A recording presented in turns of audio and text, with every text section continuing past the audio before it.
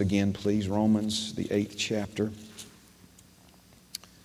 Romans, the 8th chapter. The Word of God is rich. Amen? Do you ever bite into like a dessert that you haven't, maybe something you've never tried or tasted before? And it's just really rich. Do you understand that concept, man? It means there's probably 2,000 calories in that bite you just took, right? It's got a lot packed into it. Maybe a lot of sugar, a lot of carbohydrates, a lot of butter, a lot of good. Amen. And so we say, man, that's really rich, and I like milk with really rich desserts, because you almost need something to kind of thin it a little bit, wash it down with, right? Well, Romans 8 is really rich. Amen. Like rich desserts, you kind of have to eat on it a little bit at a time to really, appreciate it, to really benefit from it, to really enjoy it. Amen. And I know we've been back to this passage multiple times already. And I really just, before the Lord, inquiring of Him this week about, where do we need to go? What direction did we need to take this morning? I really feel like He led me back to this again. And we're going to talk about some things.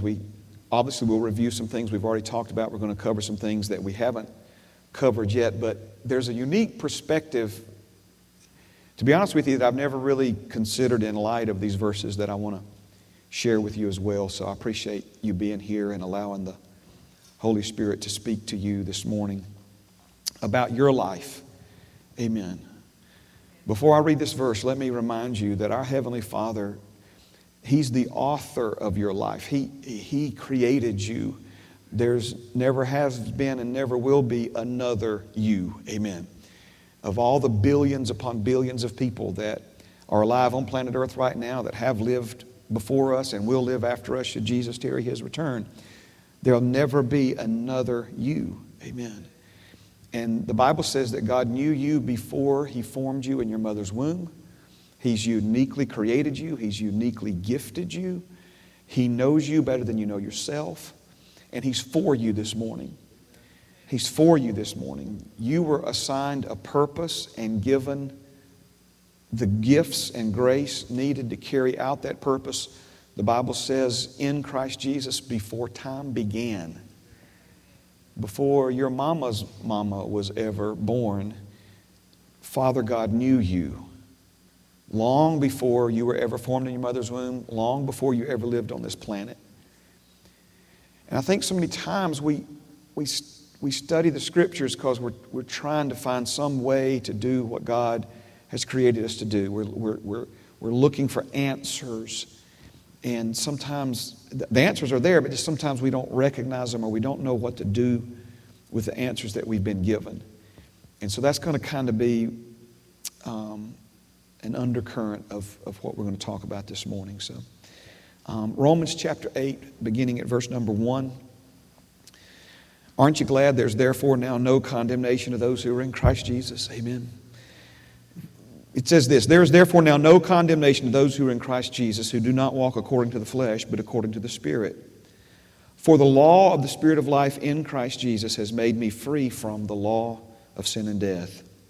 For what the law could not do, in that it was weak through the flesh, God did by sending His own Son in the likeness of sinful flesh. On account of sin, He condemned sin in the flesh. Now, in these 3 verses, we find some amazing truth. But there are 3 things that we've extracted, we've pulled out of these verses to talk about so that we can then plug them back in and the verses and the context of what's being spoken of here will not only make sense to us, but will be beneficial to us. Every word that Father God has ever spoken to you, by the Spirit, by His written word, He's spoken with your best interest in mind. Anything He's ever told you not to do, commanded you to do, or commanded you not to do, again, It's not because He's trying to micromanage or control you. He's trying to lead you into His ways of blessing and fulfillment and prosperity. And we have to trust Him like that, my friend. And I believe you're there. I pray that you're there. I'm confident that you're there, that you realize that He's for you and not against you. And He's not as Eve and Adam, as Eve primarily was deceived along these lines in the Garden of Eden. Satan told her that God was trying to keep her from something good, something, He told her not to eat of that fruit. He was trying to restrain her. He's trying to hold her back from something that would make her a better person, something that would improve the quality of her life, something that would make things for her family better. And we, of course, know that is not who our Father is. He's not trying to keep you from something that's going to make your life better, but He's trying to keep you from something that may appear on the front end to be good, but would lead you to a place of distraction and discouragement, or if not even destruction. So in these 3 verses, the last one where it says, for what the law could not do and that it was weak through the flesh, this is speaking of the Old Testament law, or as we like to just simplify it, we say the law of Moses. And the law of Moses was more than the 10 commandments that we're familiar with. There were a lot more in commands and ordinances. But again, he's talking about those 10 commandments when he says in verse 3, for what the law could not do and that was weak through the flesh, God did by sending His own Son in the likeness of sinful flesh. We're going to be focusing in on that this morning in the remainder of our time. There's a few things we want to get put in place first. But let me just emphasize while I'm here that the law of Moses was meant to serve a purpose, but not the purpose most people think it was given to serve. And just look at that phrase in verse 3, for what the law could not do. There are lots of things that people look to the law of Moses. They're looking to obedience to those commandments, hoping that it will do it in their lives. In other words, I'll give you one example and then we'll come back to this in a moment, but I'm just feeling the Holy Spirit breathing on this right now.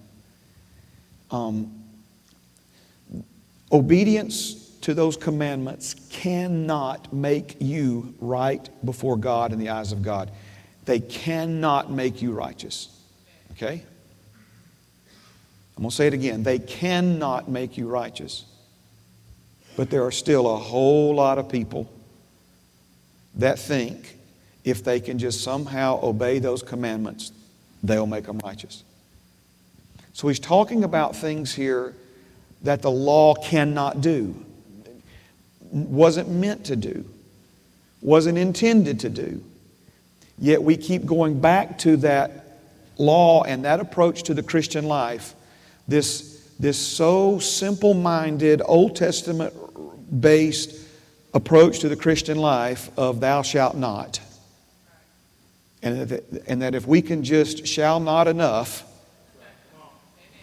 that we'll one day be right before God in the eyes of God. We'll one day be in position to be blessed by God. We'll one day be in position for God to do something good in our life, blah, blah, blah. He'll use us, He'll this, He'll that. The law can't do that. And the sooner we come to terms with that, the better. What's the expression, beating a dead horse? You're beating a dead horse if you think the law can make you righteous. It can't do it. It's impossible. It was never meant to do it. It won't do it. And my heart goes out to so many born-again believers that are trying to fulfill their destiny in Father's kingdom by focusing in on obeying those commands as a means to do that. All right? Now, in these verses, though, we see the law of Moses, verse 3. In verse 2, we see the law of sin and death and the law of the Spirit of life in Christ Jesus. So, 3 different laws that are mentioned here. Now, if I just could only make one statement to you today, obviously I'm going to make a lot of statements this morning and I'm going to make a lot of statements tonight. But if I could just make one statement to us today, this is what, amen, I feel like to sum up what the Holy Spirit is saying to us. Amen. We are so focused on the law of Moses and fulfilling that law when we should be focused on the law of the Spirit of life in Christ Jesus. In the same way that the law of Moses cannot do what we need to have done in our lives, what it cannot facilitate our fulfilling our destiny, fulfilling our purpose, living as God intended for us to live, living a life that pleases Him. In the same way that the law of Moses cannot do that, the law of the Spirit of life in Christ Jesus can. It can. Amen. And it is another classic trick of the enemy to get us focused on things that make little to no difference while ignoring or being ignorant of the very thing that will make all the difference in our lives. Okay, now, let's keep reading here. Verse 4. That the righteous requirement of the law might be fulfilled in us. In us. That word "I" in there is such a small word, but it's so strategically important. That it might be fulfilled in us. Talking about something inside of you. Who do not walk according to the flesh, but according to the Spirit. For those who live according to the flesh set their minds on the things of the flesh. But those who live according to the Spirit, the things of the Spirit. In other words, we set our minds on the things of the Spirit. For to be carnally minded is death. And remember, death means separation. So the wrong mindset is going to separate you from God's best.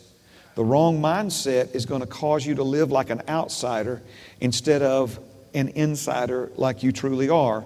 Or as he said to the Ephesians, you're going to live like somebody who doesn't have a covenant when you do have one. But because your mind is set on the things of the flesh, carnally minded, a carnal mindset. Notice the progression here. The more we set our minds on the things of the flesh, the more a carnal mindset, carnally minded means to have a carnal, fleshly mindset, is formed in us. But the more we, speaking of a deliberate, intentional act, set our minds on the things of the Spirit, this helps develop and cultivate, even form and forge within us a spiritual mindset.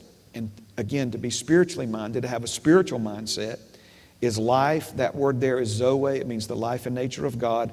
And peace. This word shalom means every kind of good imaginable in your life.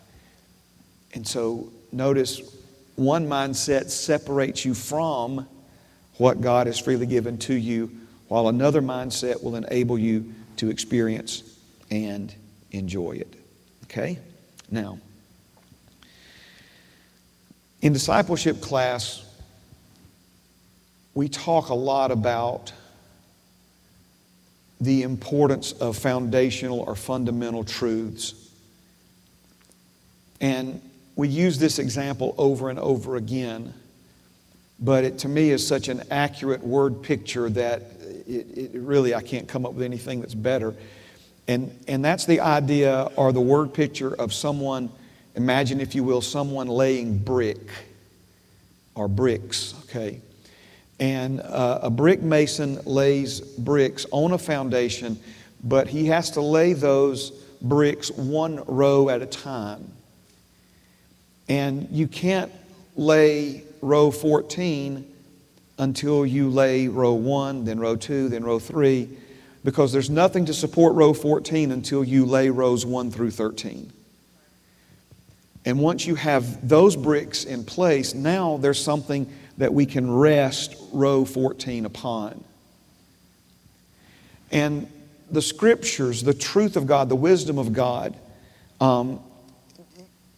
it's it's established in our lives in that same way. Let me say that a different way. There are some things in the Word of God you will never understand until you have other truths in place to rest them upon. Okay, now that we have this truth in place, we've positioned ourselves for yet another layer, another row of God's truth and wisdom in our lives. And remember, you'll know the truth, and the truth will make you free. We sang about it this morning. Whom the Son sets free shall be free indeed. Remember, Jesus said, "Come to me, I'll give you rest. Learn from me, learn of me, and you will find rest." So the idea is that when you're born again, you're made free. When He says, "shall be free indeed," in other words, free, absolutely free, sure enough, He's saying, I've made you free, but there's still all kind of evidence in your life that says you're not. I've given you rest, but there's still all kinds of things going on in your life that's keeping you in turmoil, that's even maybe causing you to continue to live in chaos. And so it's very easy to say, well, I'm not free because of this circumstance, because of this condition, or I don't have rest because I can't sleep at night, or I'm so troubled and worried about this and that. Notice what He's saying. Come to me, I'll give you rest. Come to me, I'll make you free. Learn of me, and you'll begin to enjoy and experience that freedom. Learn of me, and you'll be able to operate and live in that rest. Are you seeing this? All right? So, when we talk about these different layers or these different rows, Isaiah says it this way. And I'm not just repeating this for emphasis. It literally says line upon line, line upon line, precept upon precept, precept upon precept. So there are certain truths that have to be in place in order for other things to rest upon them. This means the more truth, remember truth's you'll know the truth will make you free. In other words, it'll enable you to live in the freedom that you've already been given. It'll enable you to enjoy the rest that you've already become. It'll enable you to express the righteousness you already are, that you already have. Amen. Praise God. I didn't mean to get stuck right here for a minute, but I feel like some of you are like, what? No, again, truth is such a defining factor in our lives. And the more truth we learn from God, that positions us to be taught even more truth. Yes? Okay. Now, with that said, now let me step back, because I know some of you are not just here. You've been here for a long time as far as these truths are concerned. Others may be still struggling with this. But I believe until some of these basic truths are in place, you don't really have the context, or let me say it another way, the perspective. That was a word we used a lot in class this morning. Or let's just call it the bigger picture. Is that fair enough? The bigger picture. So let me give you some basic truths and the bigger picture, then we'll connect them with these verses that we just read. All right? First of all, God is good. Do you believe that this morning? Do you believe He's only good? Amen. Always good. Only good. Amen. I think it was Bill Johnson that said, God is good and He's better than you think. Amen. God is good. He's only good. He is love and light. And I love what the Holy Spirit said through the Apostle John. And in Him is no darkness at all. Here's another baseline truth. Are you ready? God created you because He wants you. He longs for you. He is not indifferent towards you. I like to say it this way: eternally committed, emotionally connected, enthusiastically concerned. Okay? Now, do you believe that? You in agreement with that? Can you say yes and amen to that? God created you because He wants you. He wants to fellowship with you. He wants to love you and be loved by you. And He wants to share Himself with you. He wants to share His life with you. And He wants you to share yours with Him. Amen. Amen. Matter of fact, let's expand this list a little bit. He wants to share His love with you. He wants to share His life with you.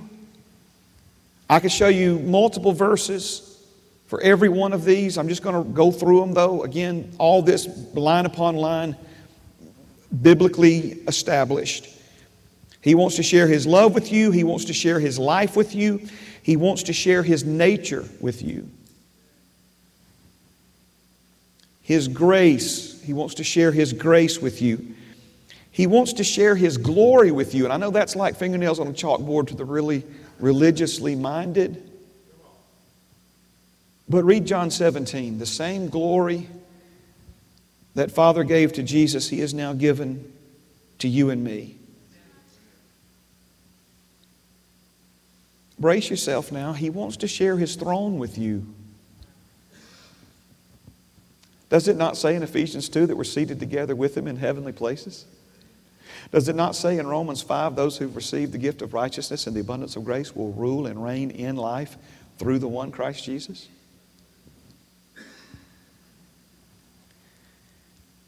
Not only share His throne, but share His power. This would be His dunamis in the Greek. This would be the explosive miracle-working power. He wants to share His authority with you. Again, this would be in the Greek what's called exousia. It's delegated authority. He wants to share His faith with you, His wealth with you. He wants to share His joy with you, His peace with you, His rest with you, His wisdom with you. And the list goes on and on. Now, again, I'm feeling compelled to jump a little bit ahead of myself. But when we talk about the means by which all of this is possible, experienced in our lives, the law of Moses can't do that. Did you hear me? The law of Moses can't do that. The law of sin and death written in your flesh is opposed to that. But the law of the Spirit of life in Christ Jesus, amen, is how, let me say it another way, it's the means by which Father God has made all of this available to you and me, made all of this possible for you and me. Now, just a couple more things.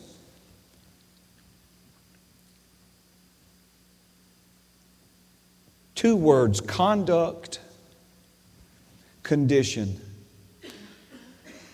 Conduct, condition. It concerns me that if you ask the average person, what does it mean to live the Christian life? Both believers and non-believers alike, more times than not will give you some conduct-related answer. They'll explain to you the Christian life is about what you're not supposed to do and what you're supposed to do. You're not supposed to commit this sin, you're not supposed to go to this place, and then you're supposed to do these list of things. And that is how so many people characterize the Christian life. I'm certainly not asking you to shout it out to me this morning, but I'm asking you to pause for a moment. If someone was to ask you, in 3 sentences or less, tell me what it means to live the Christian life, how would you answer that? What would you tell them? How would you explain to someone in a very concise way what the Christian life is all about? I pray, especially those of you that have been here at Heritage for an extended period of time, that somewhere in your answer you would talk about the love of God and you would talk about relationship with Him and communion and fellowship with Him. You see what I'm saying? Amen. But so many people, they explain the Christian life in terms of conduct. My friend, Jesus bled to death on a cross to improve the condition of your life, both on this earth and in the next life that is to come. Father's primary concern, for those of you in the room who have children, certainly we are concerned about our children's conduct. If you have small children, you want them to behave at school, in children's church this morning. If you have small children, you want them to be polite and respectful of people and others, especially older people. Raised here in Alabama. If you look my age or older, I'm more than likely going to say yes, sir, and no, sir, to you, and yes, ma'am, and no, ma'am, to you. And it's very hard for me to call someone older than me by their first name. Amen. Because this is the kind of conduct that my parents instilled within me, and just quite frankly, I think we could use some more of it in our world today, but that's just my opinion. Amen. But again, as a parent, I'm certainly interested in the right kind of conduct for my children, but what I'm most interested in is their condition of life. What I really want to see from them and in them, and for them to experience a certain quality of life, and for them to be blessed. And there's not a parent among us who hasn't sacrificed in some way your conveniences so that they could have a better condition in life. Am I right about this? That's the heart of a parent. As a matter of fact, I believe that in the heart of every parent is a desire for our children to have a better quality of life than what we enjoyed. And that's true if you had it really good growing up in life, and it's true if you didn't. In other words, it's not just, well, man, I had a lousy childhood, I sure want my kids to have better. No, you could have had an awesome childhood, and you still want your children to have better. That's woven into us because that's the heart of our Heavenly Father for us. Amen. So it concerns me when most people define the Christian life by terminology associated with conduct instead of terminology associated with condition of life. Jesus didn't say, I came so that you could toe the line. He said, I came so that you might have life and that you might have it in overflowing abundance. You follow what I'm saying? Obviously, our conduct is important. But I'm convinced the only reason Father God ever has anything to say about our conduct is because our conduct has so much influence on what He is the most concerned about, and that's our condition of life. How about this one? Humble yourself under the mighty hand of God, and He will exalt you in due time. That word exalt there means raise to a condition of prosperity, honor, and dignity. This is the heart of your Heavenly Father for you.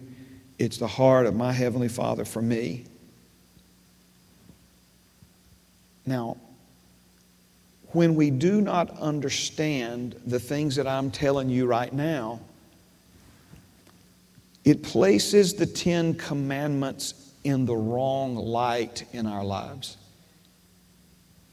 We become obsessed with the commandments. We become obsessed with dotting every I and crossing every T, and even to the point of pride in our lives, which is the manifest presence of the enemy. It's the nature of the devil himself, pride.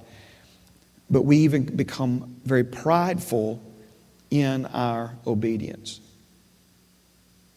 Now, last statement along these lines, but just to make it clear, Father God is trying to find a way to help you, to heal you, to restore you, to bless you, and to prosper you.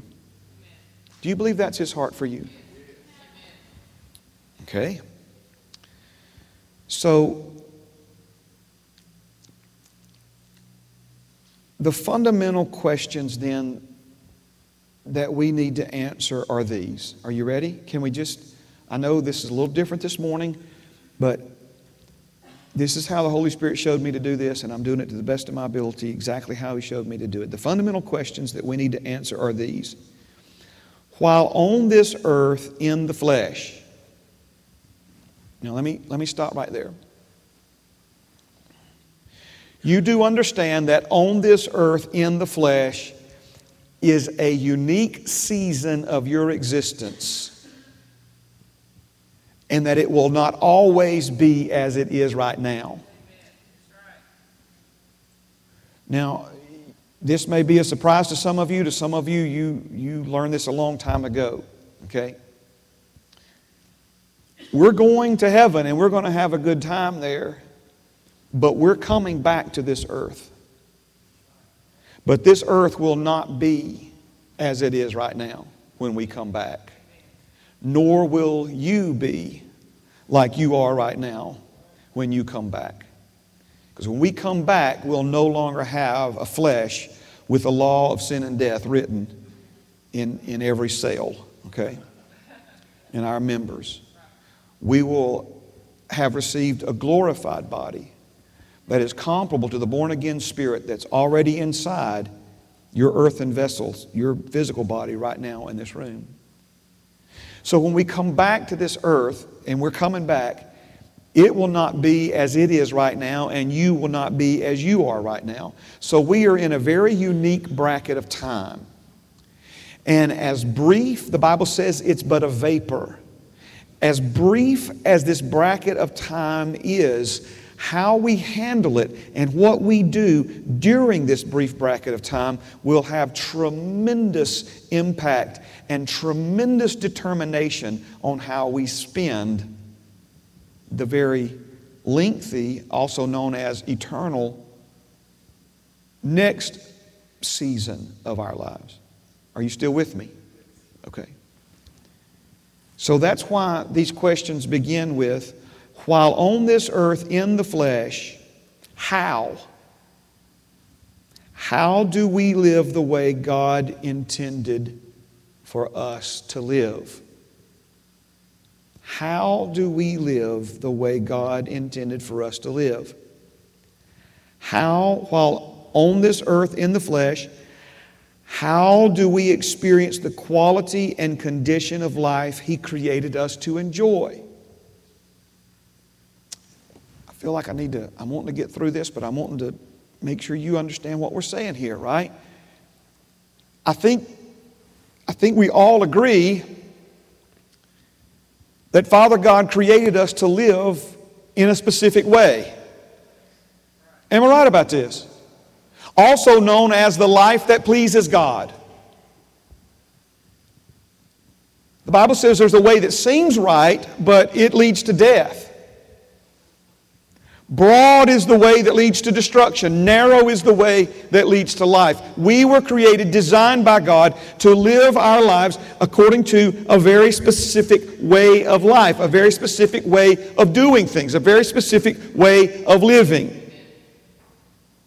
How, again, here's the question. While on this earth in the flesh, how do we live the way God intended for us to live? Remember, the Apostle Paul said that he knew to do good, but couldn't find within himself the ability to do it. In other words, this is the problem with the law. The law tells us the kind of life that God intended for us to live, in the sense of these are the things that He intends for us to not do. But the law of the Old Testament law does not do anything as far as giving us the ability to fulfill that. That's why he says what the law could not do, God did, the God accomplished for us. So again, three questions, they're broad questions, I understand that. While on this earth in the flesh, how do we live the way God intended for us to live? How do we experience the quality and condition of life He created us to enjoy? My friend, Father God is not pleased when we're suffering. He is not pleased when we're struggling financially. When I say He's not pleased, I don't mean He's mad at you. It doesn't bless Him for you to be struggling financially any more than it would bless any parent in this room for your own physical children to be struggling financially. Are you understand what I'm saying? It would not bless me one bit to hear that Bethany's car got repossessed. I would not be pleased to hear that. Doesn't mean I would be mad at her. You know what I'm saying? But that's not pleasing to me as her father. What's pleasing to me as her father is to see the ways of God, the wisdom of God working in her life, producing the same prosperity in her life and family, her and Jake and Oliver. Now that the wisdom of God has been producing in mine and Pam's life. Amen. That she experienced as a baby, a toddler, a child, a teenager, young adult, growing up in my home. Are you understand what I'm saying here?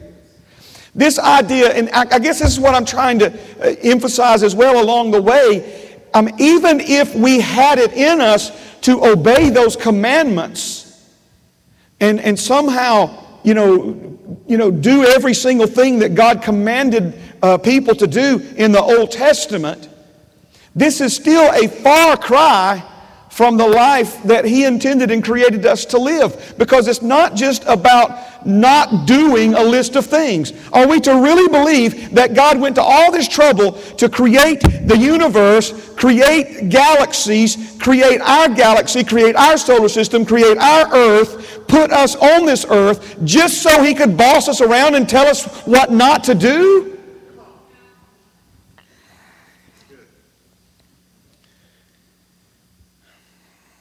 So the third one is, while on this earth in the flesh, how do we fulfill our God-given purpose and destiny? So again, let me just go back over them really quickly. I know I'm about out of time for this morning. While on this earth in the flesh, how do we live the way God intended for us to live? How do we experience the quality and condition of life He created us to enjoy? How do we fulfill our God-given purpose and destiny? Can we once and for all come to the conclusion that obeying the Old Testament law commands is not the answer? But if you have a conduct-first mindset to living the Christian life, you will always be improperly focused on the laws of Moses instead of the very thing that Father God has placed within you to enable you to fulfill all three of these areas. Now, maybe I'm getting a little ahead of myself, but I'm feeling compelled to do this right now again. So just thank you for being patient with me as all this is unfolding this morning, and then later tonight. But there's something that we need to go ahead, if you haven't admitted it or not, we need to go ahead and admit it. And that is, the law of Moses appeals to our flesh in the sense that our flesh will recognize those things as a challenge. But we mentioned this a moment ago, it also appeals to our flesh in the sense of pride. And this is why the Bible says salvation is by grace through faith, by grace through faith. Faith receives what grace has already given. By grace through faith, amen. Not of works. Are you hearing me? Not of works. Who knows what comes next? Lest any man should boast. See, we're always looking for something we can brag about. We're always looking for something we can point to and say, hey, look at me. Look at what I've done. It begins when we're kids. I can still remember on top of the slide wanting my mama to watch me go down the slide. And she was over there talking with the other parents, And Mom, Mom, Mom. The only problem with that is there's 38 kids on the playground all hollering Mom. You know, Mom, Mom, Mom. Dare I say it? Brenda. Oh, I got her attention, Michael. I'm not sure it's the attention I wanted, but I got it. Amen. Because we start when we're very little, right? Wanting to be noticed, wanting to be recognized, wanting to be patted on the back.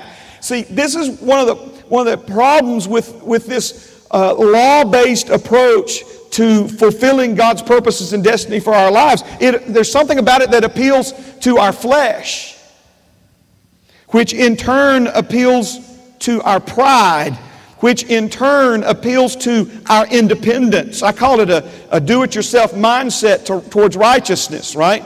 It's like, well, I can do this myself. I can obey these commandments myself and make myself right before God in the eyes of God.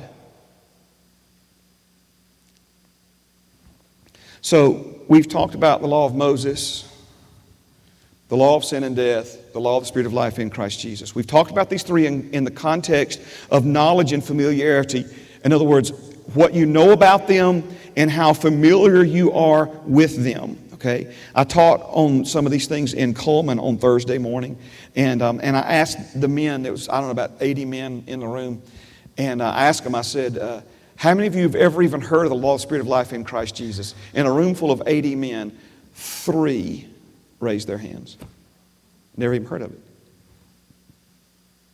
Never even heard of it. How many of you have heard of the law of sin and death? Again, the same folks. How many of you have heard of the law of Moses? Almost 10 commandments, almost every hand in the room went up. See, we have knowledge of the law of Moses. We have familiarity with the law of Moses.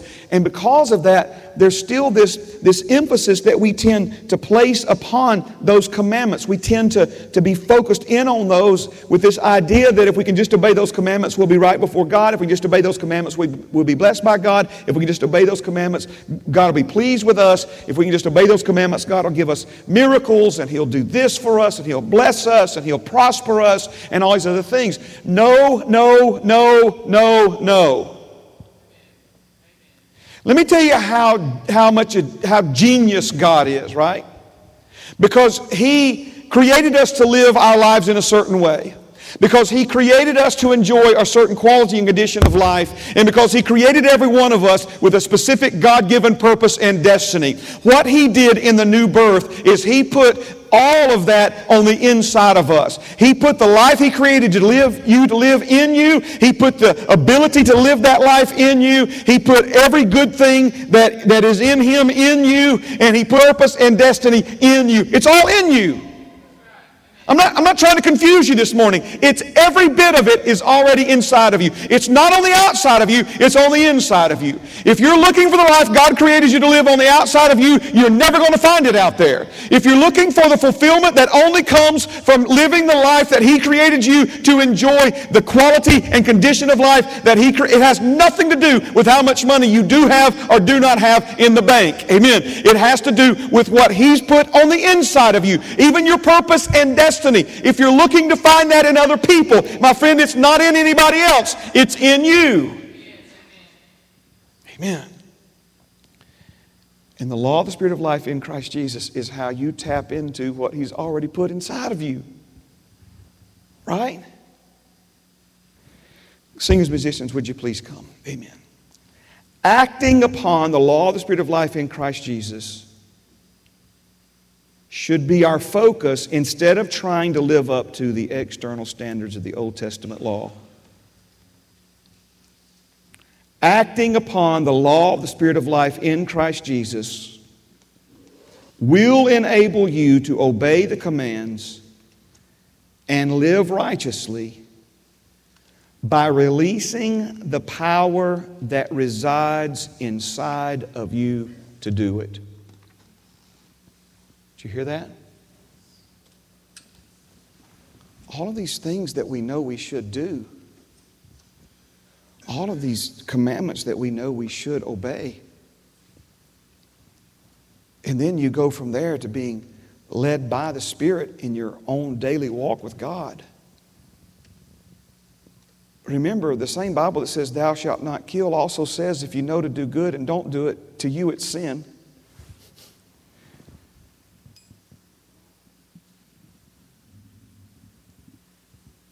The power to live the life that God created you to live is inside of you. Amen. And understanding how to act upon the law of the Spirit of life in Christ Jesus will release that power. It will release that blessing. We're going to look at it tonight, but the Bible's very clear. The law of Moses is powerless to release the blessing of God in your life. It's not how it comes. It comes from what already resides inside of you. Amen. Before we were born again, you could dig as deep as you wanted to dig inside of yourself. You're not going to find anything there to help you. But now that we've been born again, everything you need, every spiritual blessing, all things that pertain to life and godliness, and we could go on and on, even the kingdom itself, He's placed in you. Amen. Stand with me this morning. Praise God. Thank you, Jesus. Thank you, Jesus. Thank you, Jesus. Father, my prayer this morning is very simple. And that is that you would help us by your Holy Spirit shift from this approach to the Christian life that's externally focused in nature on a list of thou shalt nots, Lord, to our focus being upon the Spirit of life, the law of the Spirit of life in Christ Jesus on the inside of us. Father, that you would show us, Lord, how to not set our minds on the things of the flesh, but to set our minds on the things of the Spirit. And in so setting, Father, activate, act upon, release the law of the Spirit of life in Christ Jesus and all that is involved in that, Lord, within every born-again believer in this room. Father, sometimes when we tackle subjects like this, I feel so,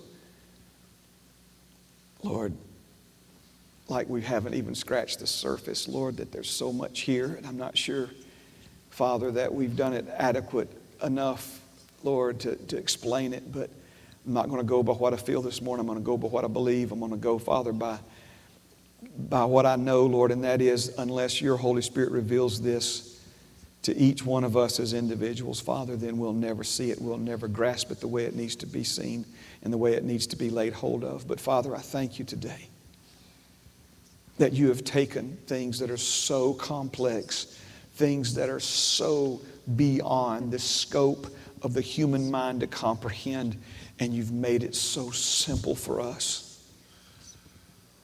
The deliberate, intentional act of setting our minds upon the things of the Spirit.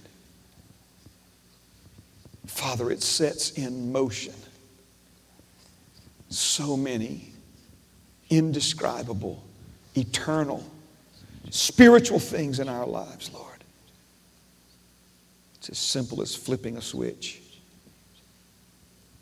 Teach us how to flip it, Holy Spirit. Teach us how to flip that switch. Father, I pray for those that are in the room this morning that are sick in their bodies, Lord. I release healing. Father, for those that are struggling, Lord, in areas of their emotions, Lord, I release the joy and the peace of God that passes all understanding, Lord, in this room this morning. Father, our answers are not on the outside of us. Our answers are already on the inside of us. Help us, Lord, learn how to tap into your joy, your peace, how to tap into your wealth, your glory, how to tap into your healing, your power, how to tap in, Father, to your love and to your life. And may your name, Father, be glorified in and through it all. Thank you, Jesus. Thank you, Jesus. Let's worship Him for a moment, if you could, please, before we're dismissed. As always, if you're here this morning, you'd like someone to pray with you, we'd be more than happy to meet you here and pray with you this morning. Praise you, Jesus.